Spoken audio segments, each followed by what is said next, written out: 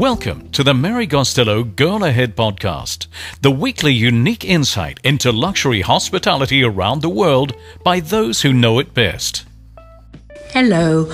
I first met Kerry Gray when she was a Butterfield and Robinson tour leader out of Toronto, and then she started her own company, now based in Los Angeles, and she it is who can supply any kind of activity holiday that the really rich and really famous and really enthusiastic fitness person of today can possibly want.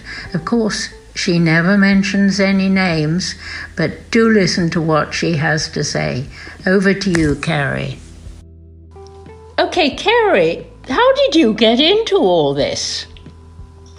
Well, I was very lucky. In 1984, I did a France program with Butterfield and Robinson when I was in high school. And I learned about this company that did amazing trips for students biking all across Europe. And I thought that was about the best thing ever. So for many years I applied, and finally in 1990, when I was in law school, I got a job guiding adults for Butterfield and Robinson. I met George Butterfield in Beaune, France, and it was a perfect match. That year I guided, I think, 12 trips all over France and Ireland, and finished my legal studies, and then in 1994 moved into Butterfield and Robinson for the next 13 years. And now you have your own company. You are taking people cycling, you're taking them hiking. You are bespoke, aren't you now, more than having set programs? Yes, in 2008, when I left Butterfield and Robinson, I noticed a gap in the marketplace for people who wanted truly extremely high-end active trips around the world. So I formed Gray & Co. in 2009, which is 11 years ago, and we cater exclusively to very affluent travelers who only want custom or bespoke or private trips around the world. Most of them do have private jets. What's the typical size of one of your groups? What's the typical age? And what are these people looking for? The typical size of the group would be anywhere from, typically it's more than two people. We've done trips for two people, but they are very expensive because of all of our trips are fully guided and supported. So we typically appeal to groups of couples or families, multi-generational. We do corporate retreats. It's typically always more than 4 and usually less than 20. The kind of people that want to travel with us are curious, they're savvy, they're well-traveled. They've probably already been to places like Tuscany, and they look to us to bring them to places like Uruguay or Piemonte or farther flung destinations. But there's nothing wrong with Tuscany. Do they know where they want to travel to, or do they ask you to find them somewhere nice to travel to? Oftentimes, that's an excellent question. Sometimes people come to us with very specific requests. I want to go biking in Japan, or I want to go hiking in the Dolomites. But then we work with them very closely. We figure out when their window is that they are available to travel, how long that is, what time of year it is. Sometimes they come to us knowing where they want to go, but are oftentimes influenced by our expertise, and they end up going somewhere else. And why do they come to you in the first place? Well, we have a very loyal and repeat traveler base. Most people come to us by way of referral, and they come to us because they trust us. They understand that the choices we make are very curated. We don't go anywhere or plan anything that we haven't ourselves experienced. So our team of producers who are planning the trips are also out there experiencing it. Do you then start planning hotels? And what do you look for in a hotel? What makes a good hotel for your fit, enthusiastic clients, Kerry? A great hotel for us is typically already in an area that lends itself towards active travel. What do you mean by that? So somewhere where you can take your bicycle out the door of the hotel and head off on a ride without having to transfer anywhere. People love seamless logistics. They don't want to have to get into a car, or if the trailhead for the hike is very nearby, or if it's a short distance to get to a place where they can kayak or horseback ride or any of the things that people love to do. Even we have a lot of multi-generational families and activities like zip lining and even golfing. All these things are very appealing. It sounds rather like an extended version of ski in, ski out. That's a perfect analogy. And of course, ski in, ski out, Kerry, requires a lot of drying of equipment. You mentioned cycling, you mentioned horseback riding. Again, we have lots of equipment involved. Do you carry all the equipment for your clients? Or do you expect them to provide it? Or do you expect hotels to provide the equipment they need? Hotels can play a huge part. If you look at a lodge like Sagita, they have pants and jackets and everything for you. You don't need to bring any of the equipment that you need to visit the gorillas, and they have it all laundered and ready in various sizes. Hotels can do a lot by partnering with local companies that have terrific bicycles to rent. And hotels can also provide a laundry service that doesn't require putting on your magnifying glasses and filling out a list that never has anything that you put in the bag in the first place.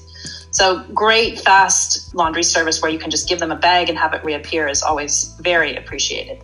Do you do anything on Mallorca? Because some of the hotels there actually have bike engineering rooms with enormous tables where you can put your bike up and clean it up and everything. They obviously are well used to very healthy people. We love Mallorca, and we know the island backwards and forwards and inside out. We work with hotels like Sombrul and Pollença, which is there are so many wonderful properties in Mallorca. And yes, getting back to what hotels can do is to have a good, safe storage area for bicycles, to have a dedicated area in their parking lot where the bicycles can be set up in the morning, having good connections with, again, local bike shops for the people who don't bring their own bicycles, having concierges and people on the hotel teams that have actually ridden the bike rides, have hiked the actual trails. All these things are extremely important for us in helping to choose the right hotel to work with. What do you not want from a hotel? We, and then on behalf of our clients, we hate being nickeled and dimed. You might as well just charge a little bit more up front. There's no reason for a resort fee. That's why you're going to the hotel in the first place. Mm-hmm. We often find that in-room amenities are very inappropriate. We have a lot of sometimes travelers who are on a trip, might be a single person, and putting a huge bottle of wine in their room is not that practical.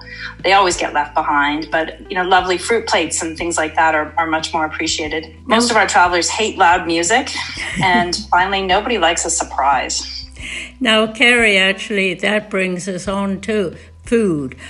What do your ultra-healthy clients, what do they want when it comes to food?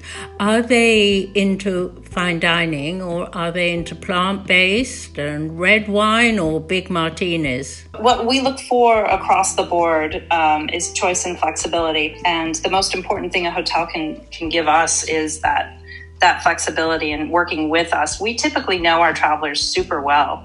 So when we tell the hotel ahead of time, because what we're constantly, our focus on is setting everybody up to win, whether it's a hotel or a bike mechanic or anyone along the way.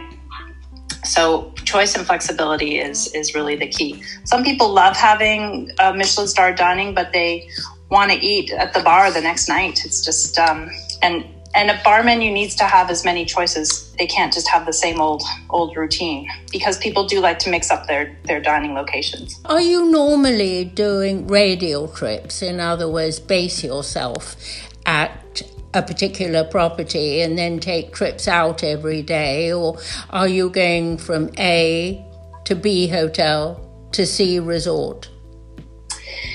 It's a good question. And again, because all of our trips are private and custom, it does depend on the traveler. We find that we prefer for people to stay at least 3 nights at a property so that they settle in, they unpack, they get to know the staff, they enjoy it to the fullest. And then we typically have more activities in the morning when it's cooler and a little bit fresher. We can do trips where people change hotels every night.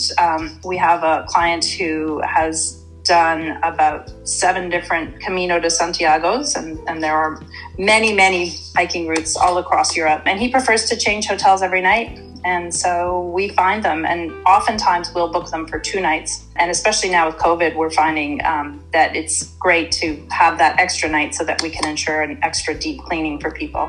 And that also allows for early check-in. It certainly means that there's a challenge on the client's point of view when it comes to laundry. Oh, how one blesses hotels that have 24-hour everything. 24-hour, overnight laundry. Anytime you want it, gym. Anytime you want it, spas. That is heaven.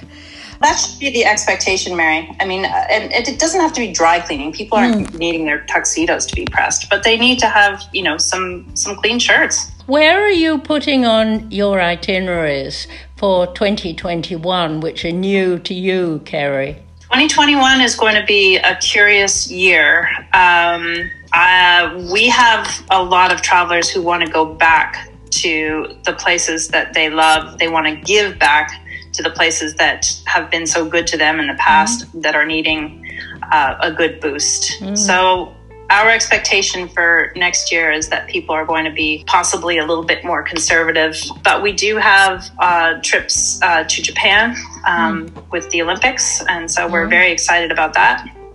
Japan is a fabulous new destination for many people. And beyond that, it's a bit of a wait and see time.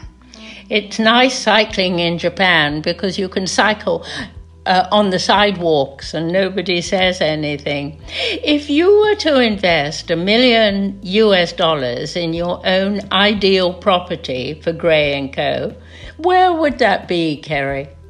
Well, you mentioned Mallorca, and quite honestly, that place has so much of what everybody wants. Great weather, almost 10 months of the year. A good airport, a good private airport, plenty of great little towns to stop in for a coffee or an ice cream or a sandwich. Amazing variety of roads. Tertiary roads are fantastic, the ones that are tiny but well paved in the middle of nowhere. A variety of terrain for hiking, fabulous water for paddling and exploring. And also what is increasingly important is for people to have a real town to live in. Most of our travelers have a large number of staff, and staff and service is the most sought after. These hotels that skimp in those areas really pay the price because a bathroom is a bathroom. Everyone expects a decent bathroom, but having that extra smile, and travel is a people business. Does this mean that you tend to avoid big brands, which more than ever are having to cut back on staffing levels right now? Big brands I'm trying to be optimistic, but it is so hard to get through to the human. And I think in their quest to consolidate, their websites are not keeping up, and they are having a hard time over-promising and under-delivering. But there are always exceptions to that, and there are always some incredible properties, like the Mandarin Oriental on Lake Como is just an exquisite property. And there's lots of brands like Auberge and Awasi and Zainier and Six Senses. All those brands are really interesting for us, and they might be considered big, but they tend to be a collection of really interesting properties. Relais and Chateau, there's some wonderful spots. It's fascinating to me that you mentioned Mandarin Oriental at Lake Como. Great location, and also a fabulous young and outward-looking general manager, Samuel. To me, it always makes such a difference having a GM, a big boss, who understands the clients and understands youth. Do you agree, Kerry? Samuel is as good as they get, and Luca Finardi is right there with him, and they exemplify the kind of hoteliers that we love working with, because they work with us, and they understand and they listen, and they realize how hard we work to set the hotel up to win. Now we've got the end coming up. Thank you, Kerry, and I can just imagine you now going off and leading somebody else to go cycling, possibly your own daughter, or you may be taking her hiking in the woods. Now, I've got this list of great people, and following Kerry, I have next week Tony Mallows, who is President and CEO of WAT&G, is looking at conurbations, living places, parks, and hotels and resorts of the future. He's worked on such companies as Masdar City for Abu Dhabi, Costa Navarino in the Peloponnese. He's now doing some work in Saudi Arabia. He knows what all our living is going to look like in years to come. Can't wait to see you again next week. You've been listening to the Mary Costello Girl Ahead podcast. Join us next week for another extraordinary insight into the world of luxury travel. And don't forget to tell your friends and colleagues about the show.